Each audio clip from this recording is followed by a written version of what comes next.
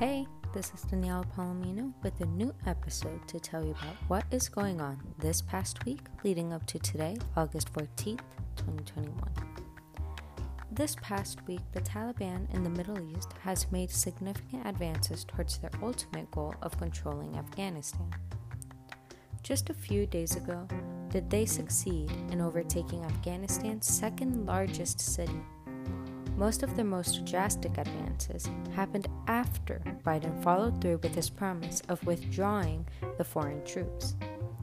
Seeing how successful the Taliban has been in the short amount of time since the withdrawal, Biden has decided to send in troops once again. Was all the withdrawal for nothing? Did the Taliban succeed beyond containment? Are we going back to square one of sending troops again into the Middle East? Find out about it all in the next few minutes.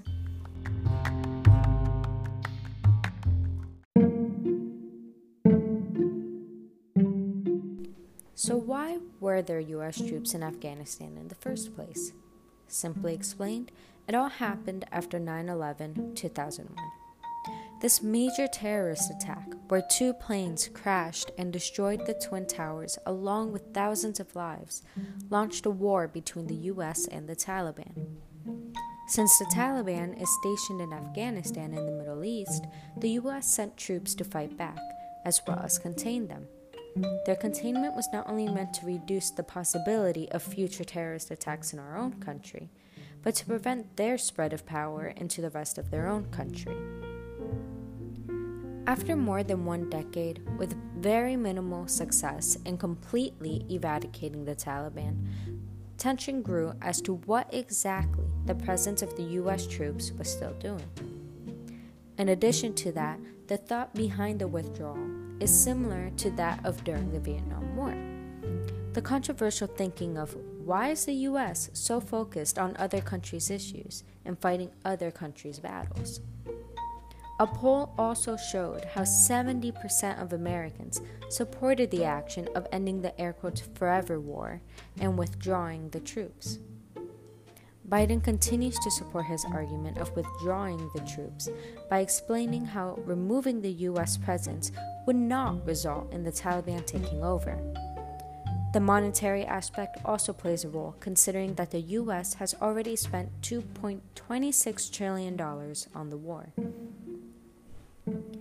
Even so, this is what the Biden administration and what a majority of people believe. This past week introduces possibilities of doubt in that way of thinking. The Taliban is now in control of 2/3 of Afghanistan. Since Wednesday, the Taliban has seized 3 more provincial capitals, which you can think of as state capitals since provinces are similar geographically to states. Their goal is ultimately to take over Kabul, Afghanistan's capital, which is the most heavily guarded. Currently, if the Taliban continues in succeeding in taking over major cities, as they have been, they could have Kabul surrounded within the next 60 to 90 days, according to a U.S. military report. The Biden administration is still set on withdrawing the troops, and doing so proves still risky for the soldiers trying to evacuate. So their solution? Send in more troops to protect the withdrawing troops.